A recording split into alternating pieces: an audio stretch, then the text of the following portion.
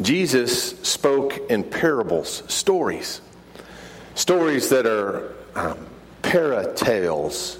They, not veggie tales, though veggie tales themselves are often parables, but parables come alongside our life. And looking at that story, we discover God's mysteries for our story. That was true then, as it was for these Pharisees and priests who came alongside Jesus and asked him in the temple courts as he came in that last week of his life. He's just cleared the temple, and so they are a bit upset. He has moved authoritatively on their turf. You follow that's what these scenes follow. And they ask him the very pointed question, by what authority do you do these things? These children are crying out to you, Hosanna in the highest. That's a praise for none other than the deity himself, God himself. And yet you encourage this, you receive this. Who do you think you are? By what authority do you do these things? And I love Jesus not just because he was virtuous. I love Jesus because he was brilliant. This is beyond any chess move I've ever seen, you know. Okay, he says, I'll tell you by what authority I do these things. If you tell me by what authority John the Baptist did his baptizing, was it from men, authorized by men, or was it from God?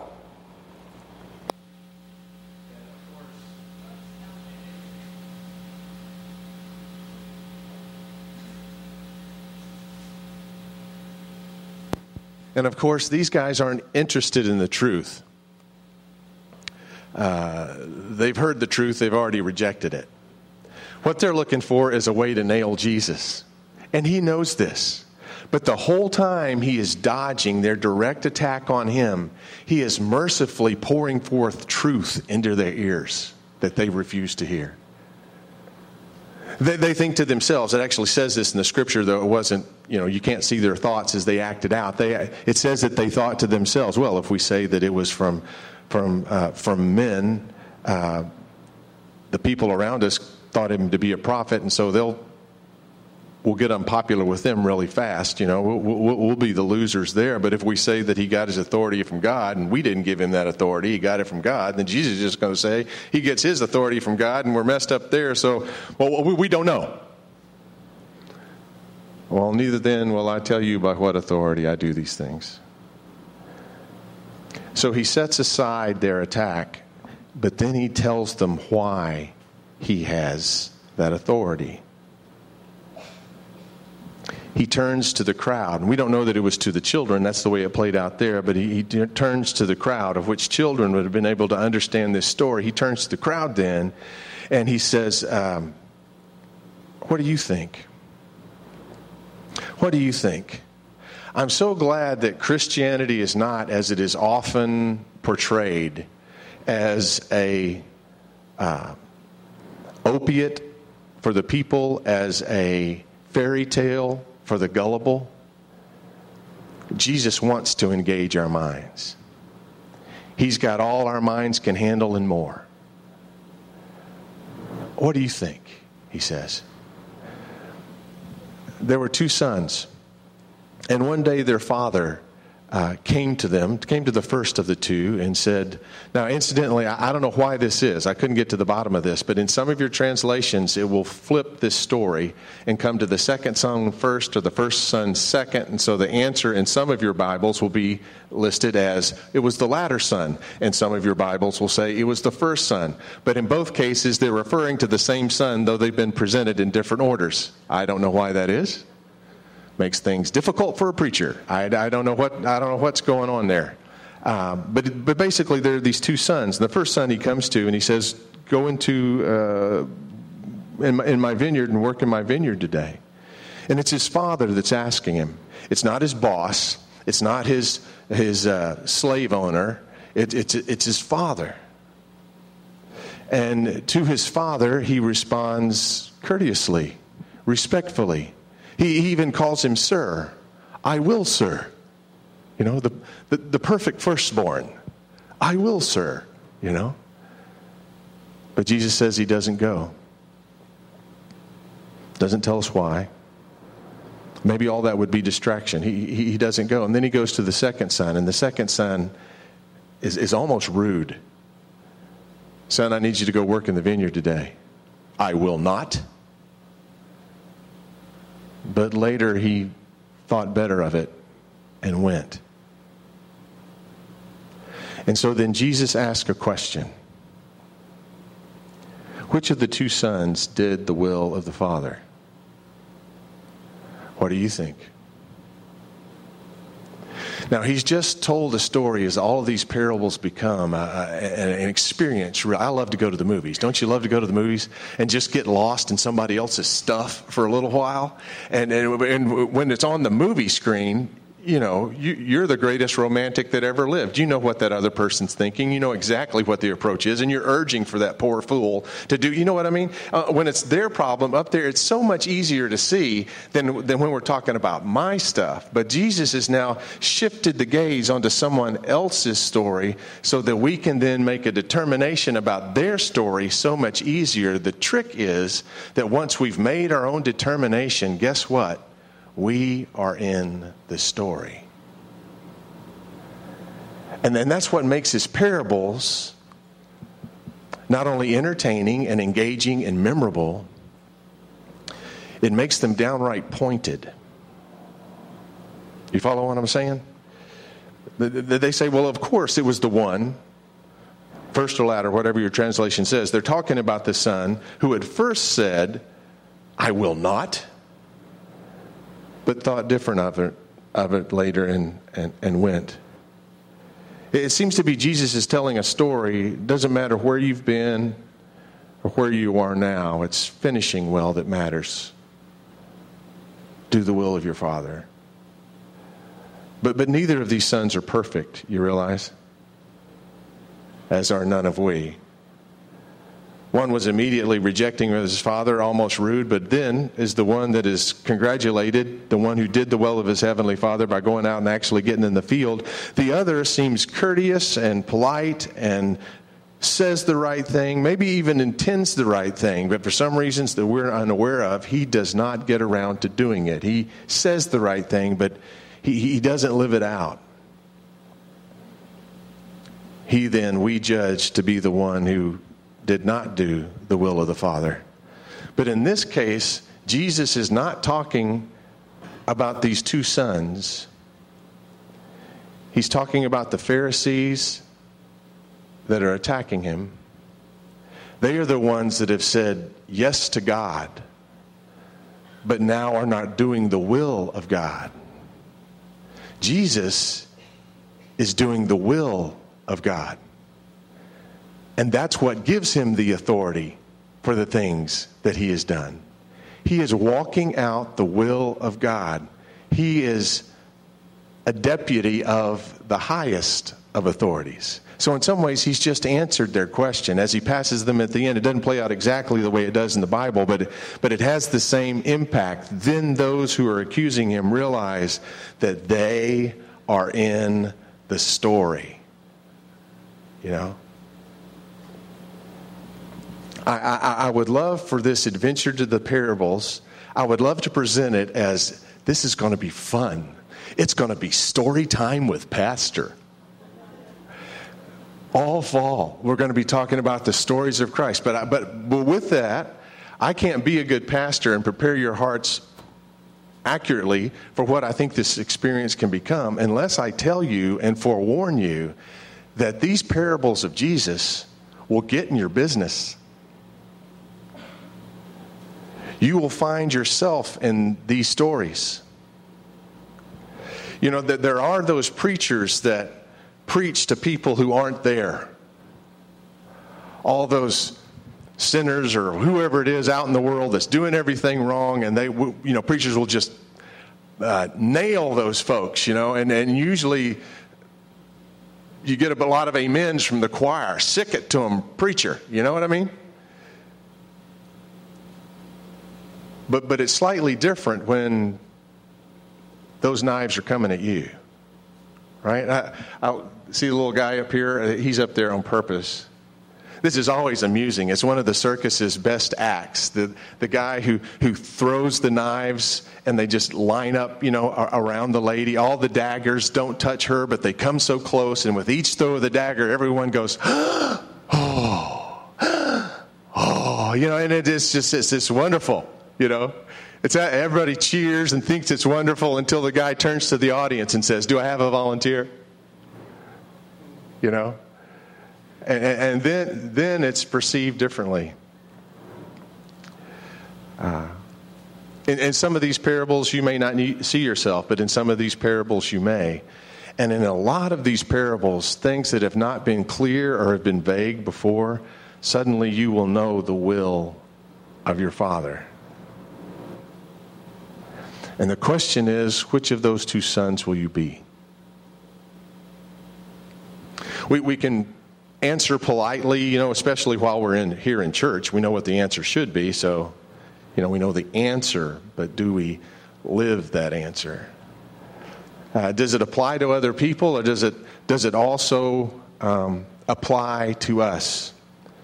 Jesus has a way of drawing us into his stories, letting us make sense of them for ourselves, and unraveling a mystery of heaven that we have been missing.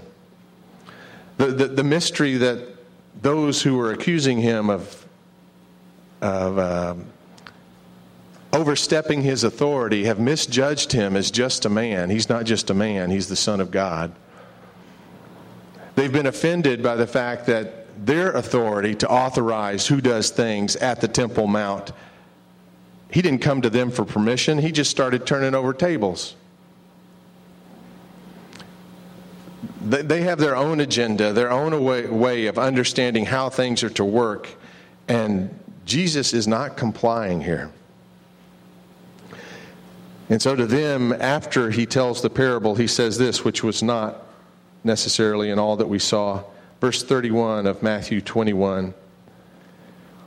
Which of the two did the will of the Father? They said, the latter, the son who thought better of it and went into the field. And Jesus said to them, truly I say to you that the tax collectors and the harlots will get into the kingdom of heaven before you.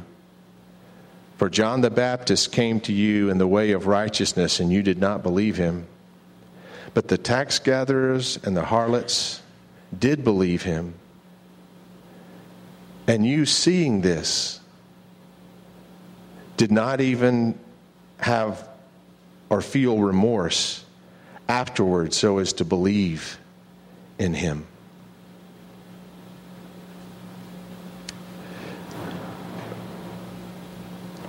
Now, we might think that if the story is about us, then we're the ones that are being called up short.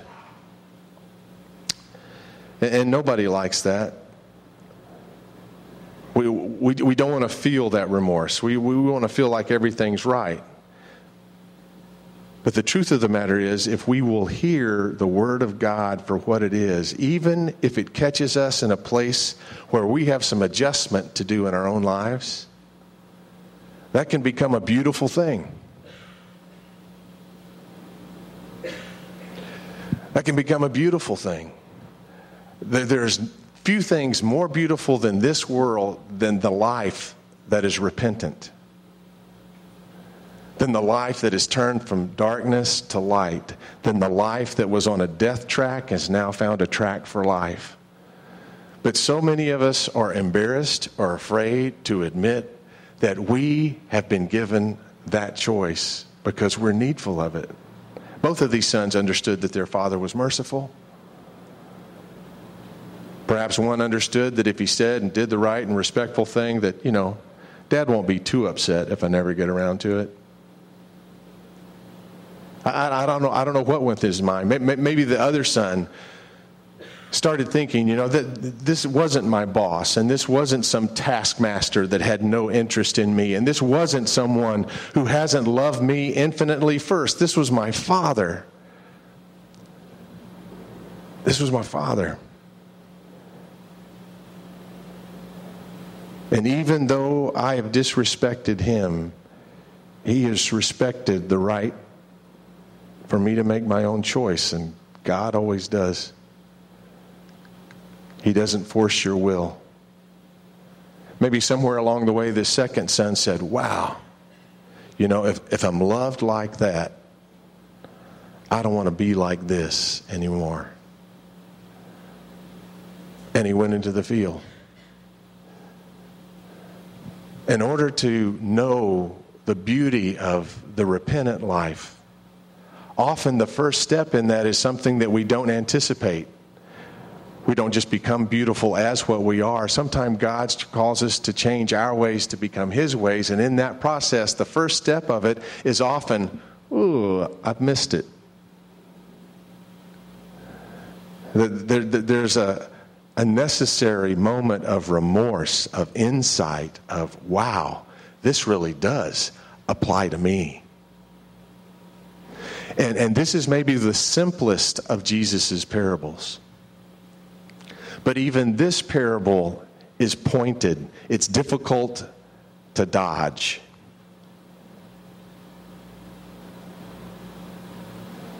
And I think Jesus told parables in this way so that that moment of insight, even though it's painful, would be one of laser, if not surgical precision. Let's deal with the cancer and get you healthy. Let's start where we need to turn and turn this life towards righteousness, towards life, towards blessing, towards me.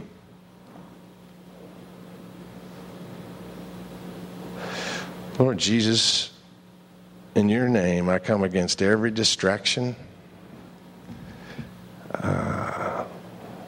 and trust you to do what you intend to do. In the name of Christ.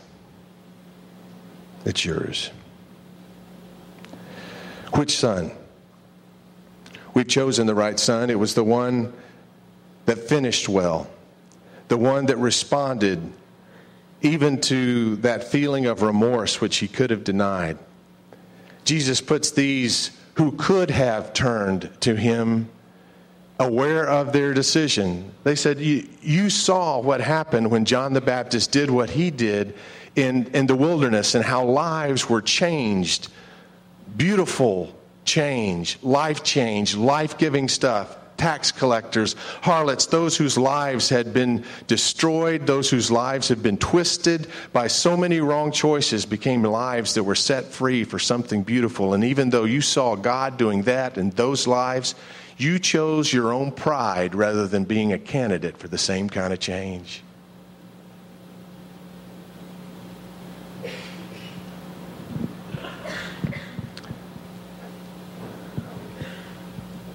The good news is, and I want to do this out of order this morning, the good news is that we've all been the son who said yes to God and then not gotten around to it. All of us have been that son. The good news is all of us can be the second son who thought better of it and went and joined our Father in his vineyard. Knew the joy of doing the will of our Father.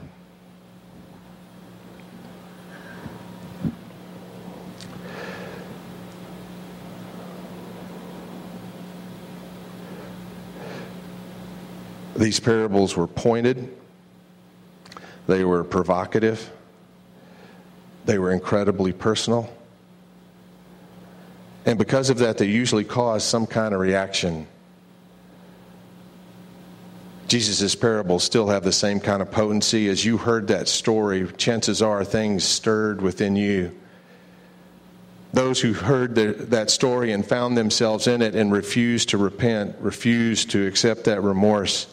Just a few verses later, verse 45, and when the chief priests and the Pharisees heard his parables, they understood that he was speaking about them.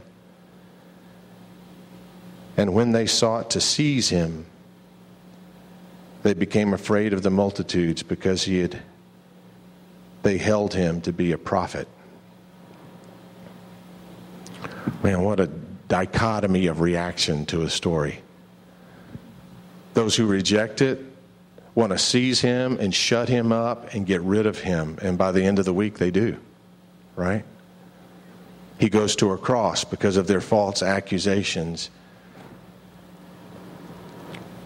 But the others, the multitude, had held him to be a prophet. Same story. Others were so rejecting of their own sense of indictment that they decided to shut up the one who was telling the story. But some heard these parables as the very voice of God into their life. He is a prophet. This guy is reading my mail. God has spoken a word to me, a now word to me, something that I need to take seriously. Something that's for me.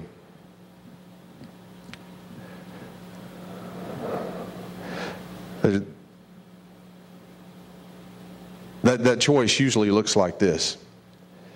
We're not only challenged to choose which son did the will of his father, I think we're also challenged as to which side we will take. And let me describe these sides, because I think they're going to come up again and again no matter what parable we're looking at. The thing about whatever is sin and attractive to us and tempting to us and all that kind of stuff, it usually has a payoff for us, and maybe we've even formed a habit of going to it, and so it's become in some ways our way of doing things. And when God presents us with a healthier, better, life-giving, life-saving way, even though that looks good, it may be something we may have something else that we don't want to part with. And usually in those moments we've got a choice. And I would describe this choice this way. I've often discovered that my choice is either to choose my sin against my Savior. Choose my sin and reject His Word. Choose my sin, disrespect His Word. Choose my sin, procrastinate about His Word. Choose my sin against my Savior. Take the side of my sin.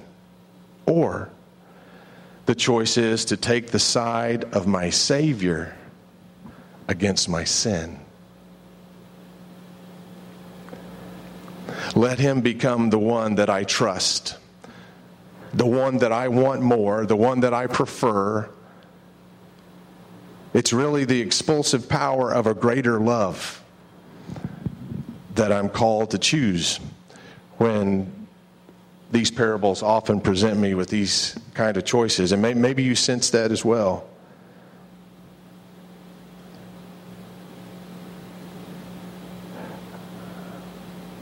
God presents us these choices because He sees us walking paths towards life and paths towards death. And like a good father, He calls us from anything that would destroy us or destroy others, even things about which we're unaware. And so He tells us stories that suddenly show us the error of our ways. Stories perhaps like this one.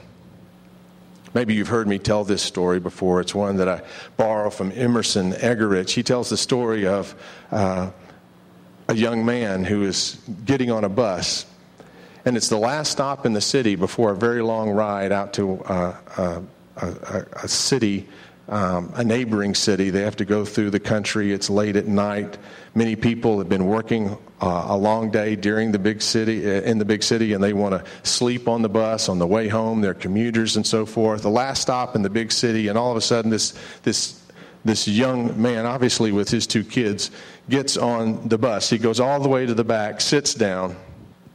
There's not room on his seat for his kids, so the kids start running up and down the aisle of the bus, and they're playing chase, and they're loud, and they're not sensitive to anybody around them that's trying to get sleep, and they just get louder and louder, and people are protesting with their eyes. They're turning around and looking to the back of the bus to this young father who apparently has no awareness whatsoever that his kids are completely out of control. The looks that communicate a whole paragraph when you give them, looks like these.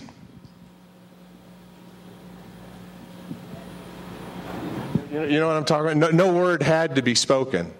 But they weren't getting his attention until finally they did get the attention of the guy that was sitting next to him. He was as perturbed as anybody else was with what was going on. And all those eyes elected him their spokesman.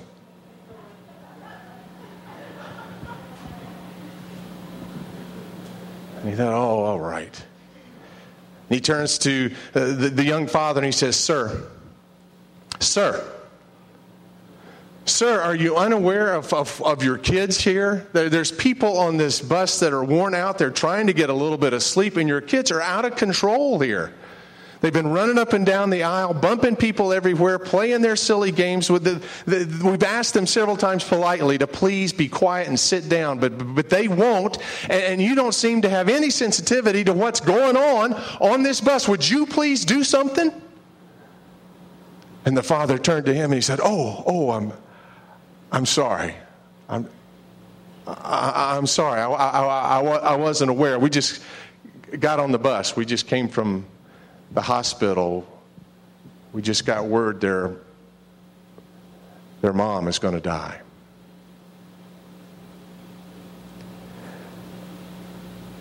And in a moment,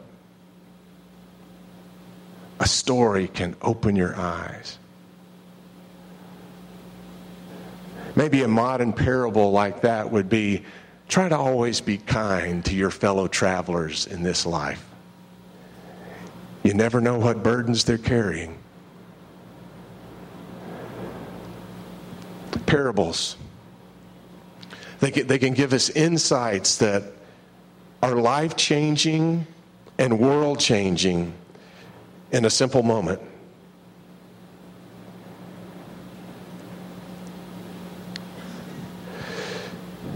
His name was David,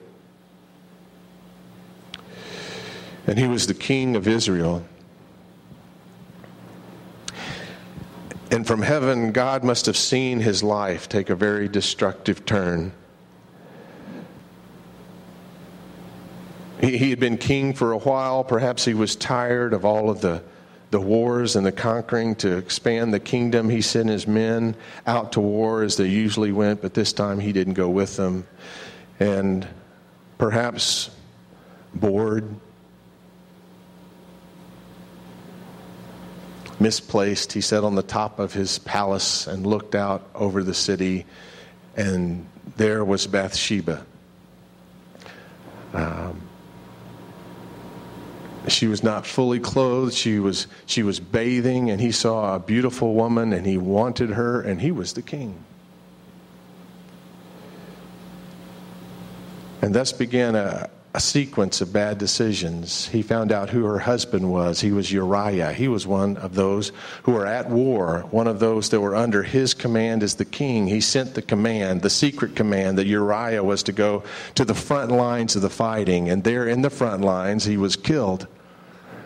Basically, with the authority of the king, he had sentenced Uriah to death. Well, now, since his wife is a widow, he can do the right thing and invite this poor widow into the provision of the palace and make her one of his wives, which is exactly what he does.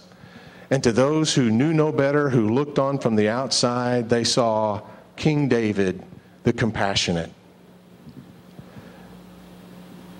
But God knew the whole story. And he knew how David's life was at this moment starting to be ensnared by darkness. It was headed towards big-time destruction, and maybe even the whole kingdom would be taken down with his demise. He loved him too much to let him go, and so he sent someone with a story. He sent Nathan. And Nathan told him a parable. He said, King, I've got something to share with you. Share it, Nathan. He said, well, there was this shepherd. You were a shepherd, David. You know what? There was a shepherd that had one sheep, and it wasn't just one of many in his flock. It was his only sheep, and the sheep was really even more than what sheep usually are in a flock, just a means to an end. This sheep was almost like his pet, his best friend, a man with one sheep. And then there was another man who had many flocks, hundreds of sheep, and a friend came, a guest came, and he needed to show him hospitality and to serve him a grand meal. But instead of picking one of his sheep, of which he had plenty, to become the meal for his special guest, he had the sheep of this shepherd with the one sheep. He stole that sheep to show hospitality, to appear gracious to his guest. King, what do you think? And David, understanding a shepherd's heart, was furious. Furious. Who is this man? Who is this man? He deserves to die. You know, he's ready to exercise his kingly authority here. He can make this decision. He can make this right. Who is this man? And in a moment, Nathan simply said, King. And you know, I think it's important for you to envision how he said it. I don't think it was with an angry finger. I don't think it was with a haughty spirit. I think it was with a broken heart. I think it was with the heart of our friend who understood that his friend didn't really understand fully what he was doing, and somehow a light had to come on. I think he turned to King David and said, King, who is this man? Thou art the man. And King David didn't respond as the Pharisees did. His was a model response. He fell to his knees and says, I've sinned against men and I've sinned against God. I messed up. And I repent. I turn from this. I confess my wrongdoing and I'm going to live differently. In that moment, he became the one who had not been doing the will of his Father and thought differently of it and then decided to do the will of his Father. And it all came with a moment of repentance. As we walk through these parables, I think we'll hear from time to time not only stories that grip us, that show us the heart of God. I think also we will from time to time see ourselves in these stories. So who is it? Who is it that these parables are for? Who is it that this series is for? Who is it? I am the man. Who is God speaking to? You are the one.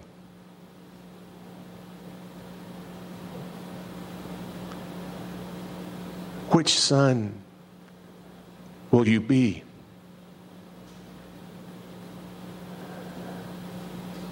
Whose side? Your sin or your Savior? Do you choose? It'd be so much more comfortable if we were talking about somebody else today. But we are the one. Would you pray with me? Lord God, I pray that we would have ears that are open not only to hear your word and respond with respect to who you are, but also to be so moved of heart by the love of our Father that we walk out his will as he calls us to it. Father, in whatever way we see ourselves in this story and we hear your call to us, I pray that today, we would choose to serve you. We would choose to do your will and not our own. Give us insight, Lord God, about what it is in our lives right now for which we are making that choice.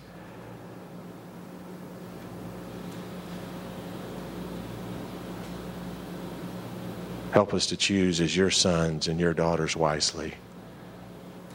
In your holy name, amen.